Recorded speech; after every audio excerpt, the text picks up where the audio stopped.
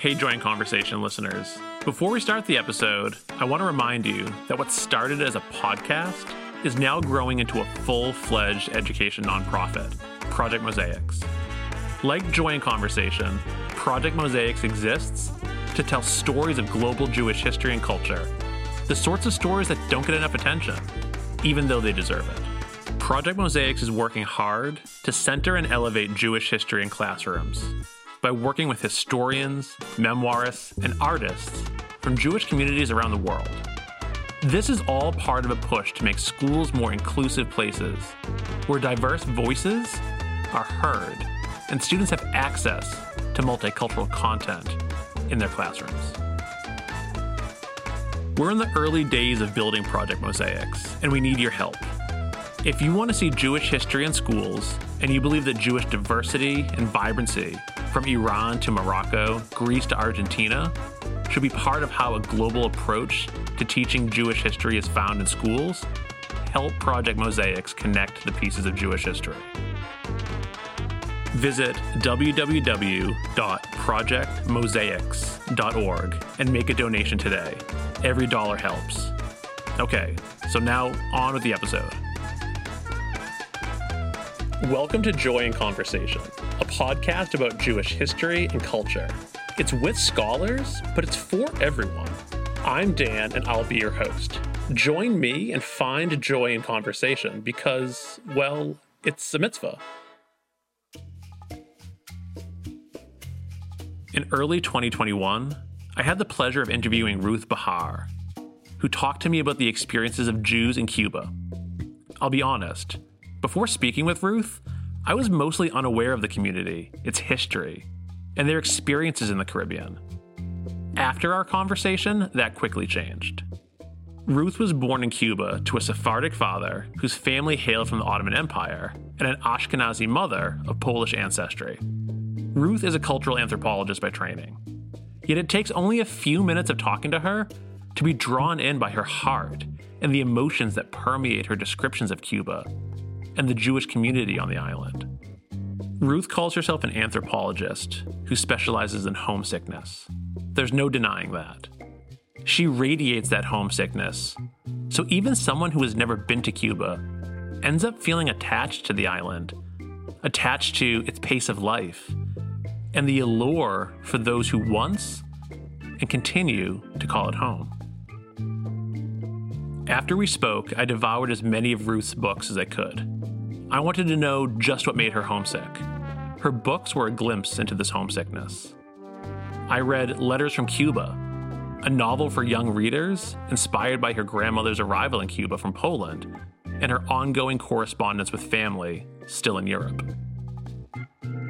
It overwhelmed me with scenes from early 20th century Cuba, from sugarcane fields to the sights and sounds of Havana.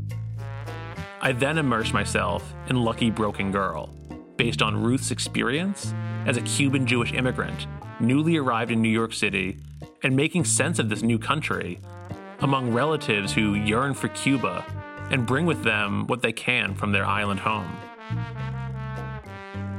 Ruth's nonfiction, like Traveling Heavy, a memoir between journeys, and An Island Called Home, Returning to Jewish Cuba, brought me into closer contact with Ruth's work as an anthropologist with a beating heart.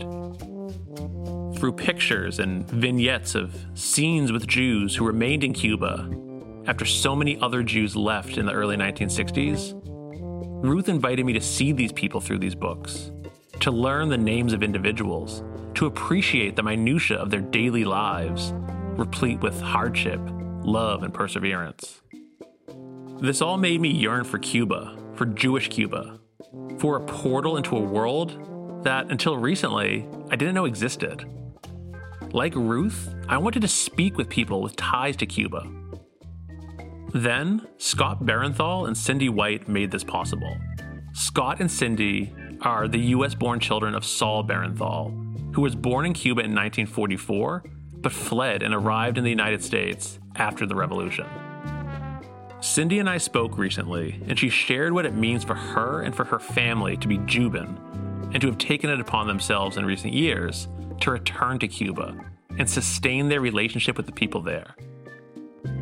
The family now owns and operates the only kosher bed and breakfast in Cuba, a Casa Particular, making it possible for Jews from around the world to visit Cuba, embrace the people there, and do so while abiding by Jewish law. So I spoke with Cindy to learn more about Chateau Blanc, the family's Casa Particular in Havana, why they returned to Cuba, and how the family is working to improve people's quality of life in Cuba. So let's listen to Cindy, learn about Jubins, and see what it means to return and reunite with Cuba, to return and reunite with Jewish Cuba. Yalla, let's learn together. We've always been Jubins, and to me it means community. The Jubins are a very, very tight-knit community. No matter where you live, Jewish people born in Cuba just have this love for one another, and it's just a big family. My Jewish friends and my non-Jewish friends that are not connected to Cuba in any way don't really understand the feeling of being Jubin. There's a feeling that you just have when you're in a Jubin group or a Jubin community that is so close-knit and just embedded in your DNA. When you're together in a Jubin party, Seder service, when you see the Jubins interacting with each other, you would think that that whole group was related. Just because they are so close and know everything about each other. Even if they haven't spoken for 20 years, they can come together and it's like it was yesterday. Cindy's father, Saul, was born in Cuba, but left because of the revolution. So what was it like for Saul to arrive and build a life in America, and then decades later, return to Cuba? He honestly didn't think a whole lot about Cuba. He was about 16 when he got here, and he just decided, if this is going to be my life, I am going to be American. He went to school, he started a business, and really didn't think about it much until we started talking about going back.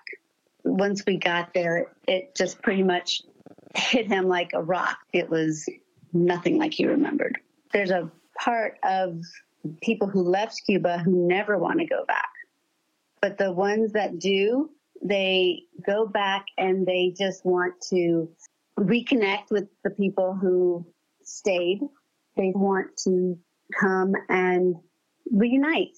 And there's something about people who are born in the same place where you're born that you have this connection with. It's definitely more sentimental for the ones who left and then came back.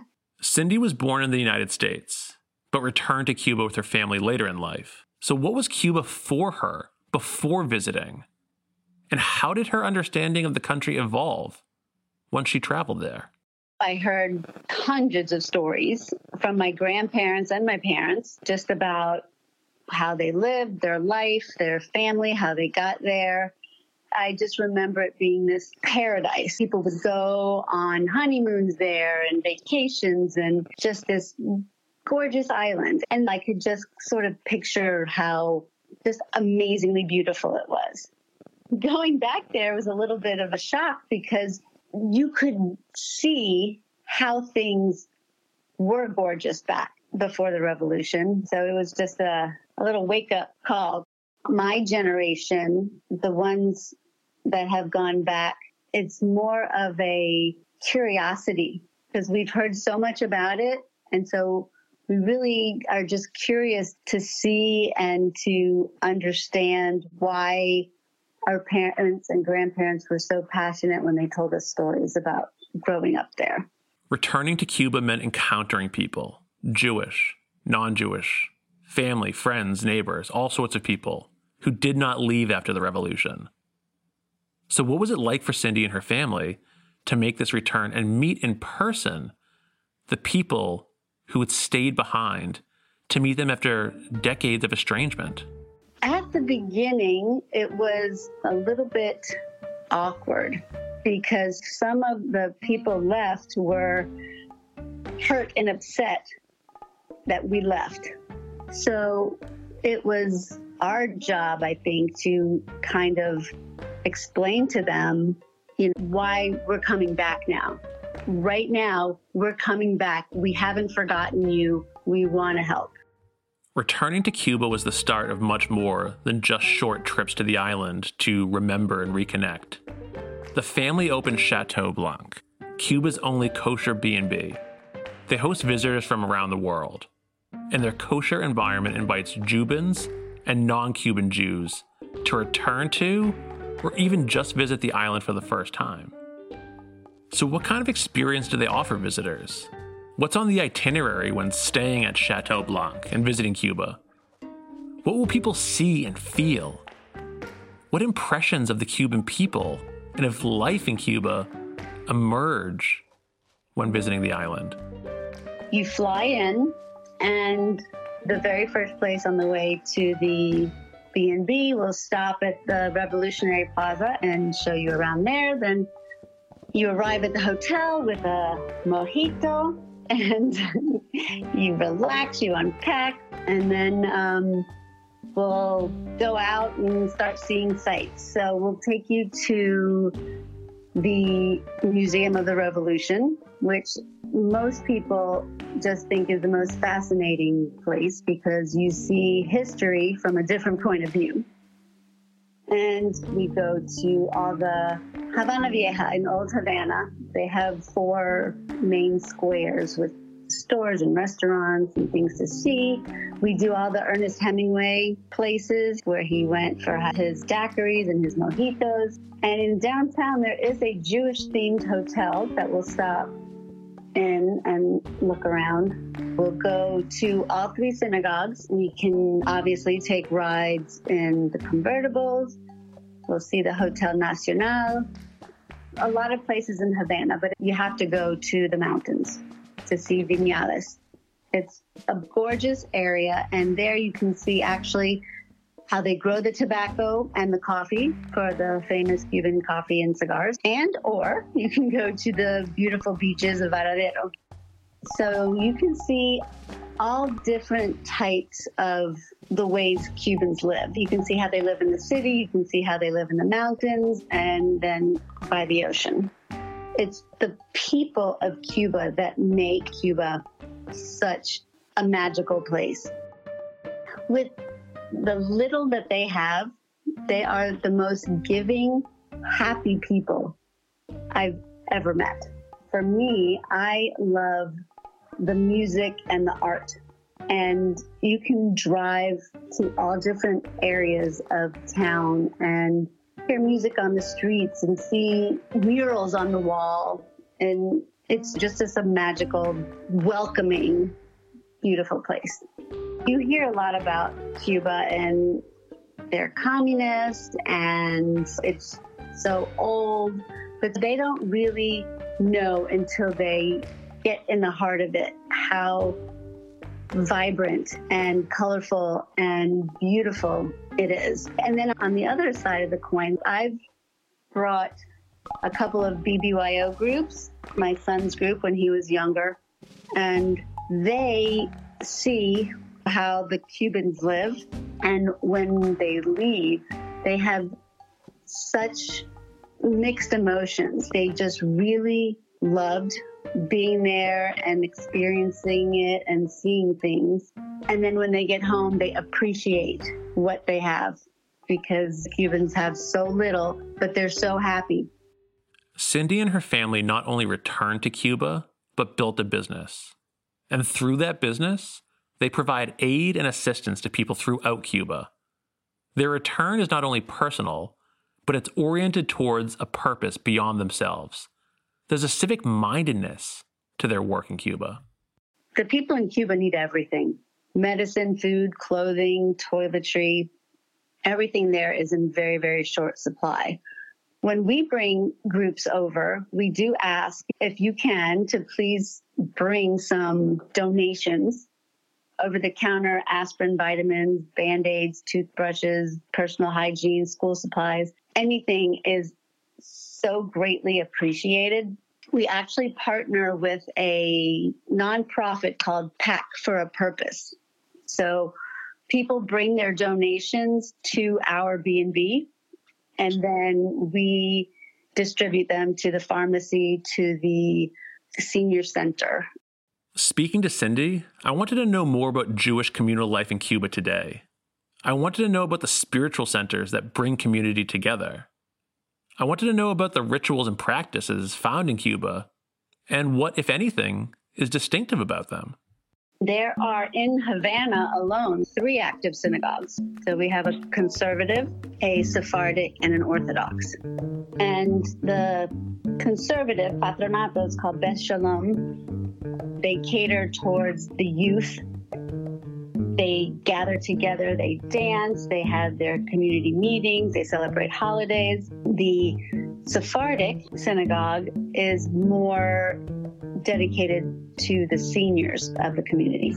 And they have a Holocaust exhibit that was actually produced by Steven Spielberg, so it's really cool. And then the Orthodox synagogue that's in Old Havana. With the 3 synagogues in Cuba, there are no rabbis. So they are usually member-led. At the Patronato, in the conservative synagogue, a lot of the teenagers lead the prayers. And to me, I think that's beautiful. I love that. I've never seen that in any other synagogues that I've ever been to. And then also, most conservative places have the same tunes and songs that they sing for their prayers. In Cuba, they do it with like a little Latin flair to it. So I think that's a cool thing they do. Everybody does come together and congregate at the synagogues, but that is one of the big reasons that we opened our B&B, because we want it to be another location where people can congregate and hang out, and we made it kosher so that the population of people who keep kosher can come, because there's no other establishment on the whole island that has kosher food. The reason why we are kosher is for the population of the world that would come to visit Cuba that keep kosher can come and feel comfortable eating at our B&B, because in the past, if you keep kosher and you come to Cuba, you usually bring your own food because you can't eat out because all the other places aren't kosher. But we absolutely are open and welcome any and everybody who come. The people who don't keep kosher will eat out. They'll go to restaurants and bars and have their meals outside of the B&B, whereas if you keep kosher, then you come and you eat with us. But otherwise, it's just like a regular hotel. Chateau Blanc is a kosher B&B. Let's dig into that. What's on the menu? What role does food play in helping visitors to the island encounter Cuban culture, Jewish flavors, and the interplay between these influences?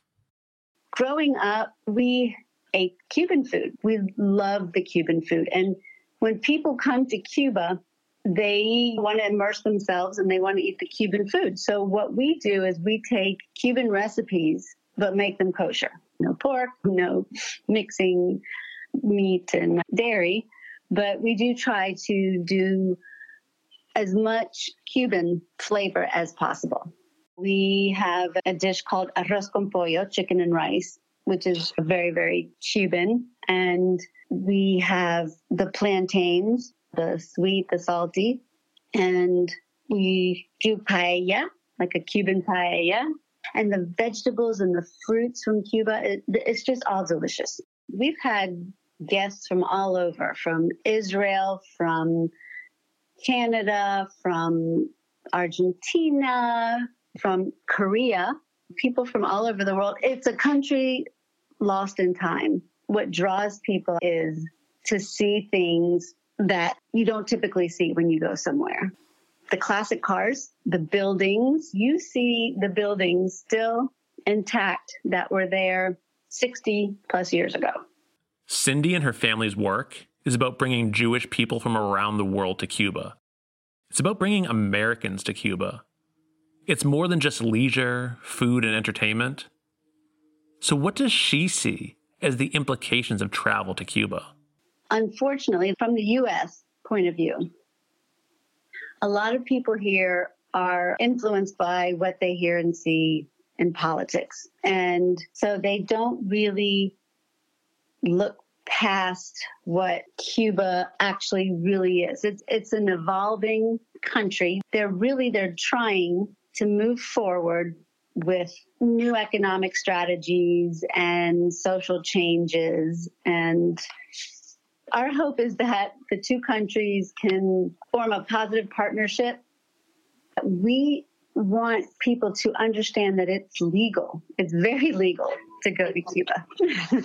There are certain things you have to do. The easiest and broadest is support of the Cuban people. So under that, all you need to do is to have your itinerary based on the private sector instead of the government sector. And that is easily done by staying at private homes called casa particulares, such as ours, eating in private restaurants, paladares, and just engaging with the private providers, such as the classic cars or entertainment. So it's very easy to legally go to Cuba and have an amazing time.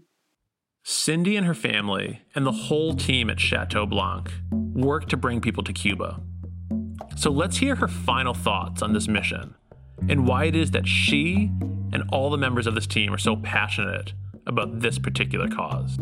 There is a Jewish Cuban population still left, and because it's been so hard for so many years to get to Cuba, they have felt very isolated. And what we would love is for people to come and learn and ask questions and help them not feel so isolated, because we as Jews have this kinship amongst all of us, no matter where you were born. And the Jews of Cuba have just been neglected for the past 60 years. So I would love for people to come and visit and talk with them and just learn from each other. A special thanks to Cindy White and Scott Barenthal. It was a real treat talking to you.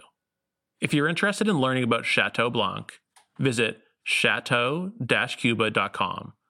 That's CHATEAU-Cuba.com. Thanks as always to Nico Rivers for music supervision, as well as mixing and mastering Joy in Conversation. To learn more about Nico's work as a composer, visit nicorivers.com. And to learn about his work in film and audio production, visit auraformaudio.com. That's AURAFORM audio.com. Alec Hudson is responsible for our graphic design and klezmer theme song. To learn more about Alec's designs, visit warbirdcreative.com. And for his music, visit alekhudson.com. Our website design is by Jacob Lazara. Our episodes feature music from the Boston-based Sephardic band Voice of the Turtle. The group is no longer active, but their music is on Spotify, and their website remains a trove of Sephardic sounds. Listen and learn more at voiceoftheturtle.com. We also feature music from Ezekiel's Wheels. Thanks to the band and Abigail Reisman for making that happen. Learn more about Ezekiel's Wheels at ewklezmer.com. Thanks also to Blue Dot Sessions for making high-quality music available for creatives everywhere. And thanks to you, our audience, for your time and curiosity.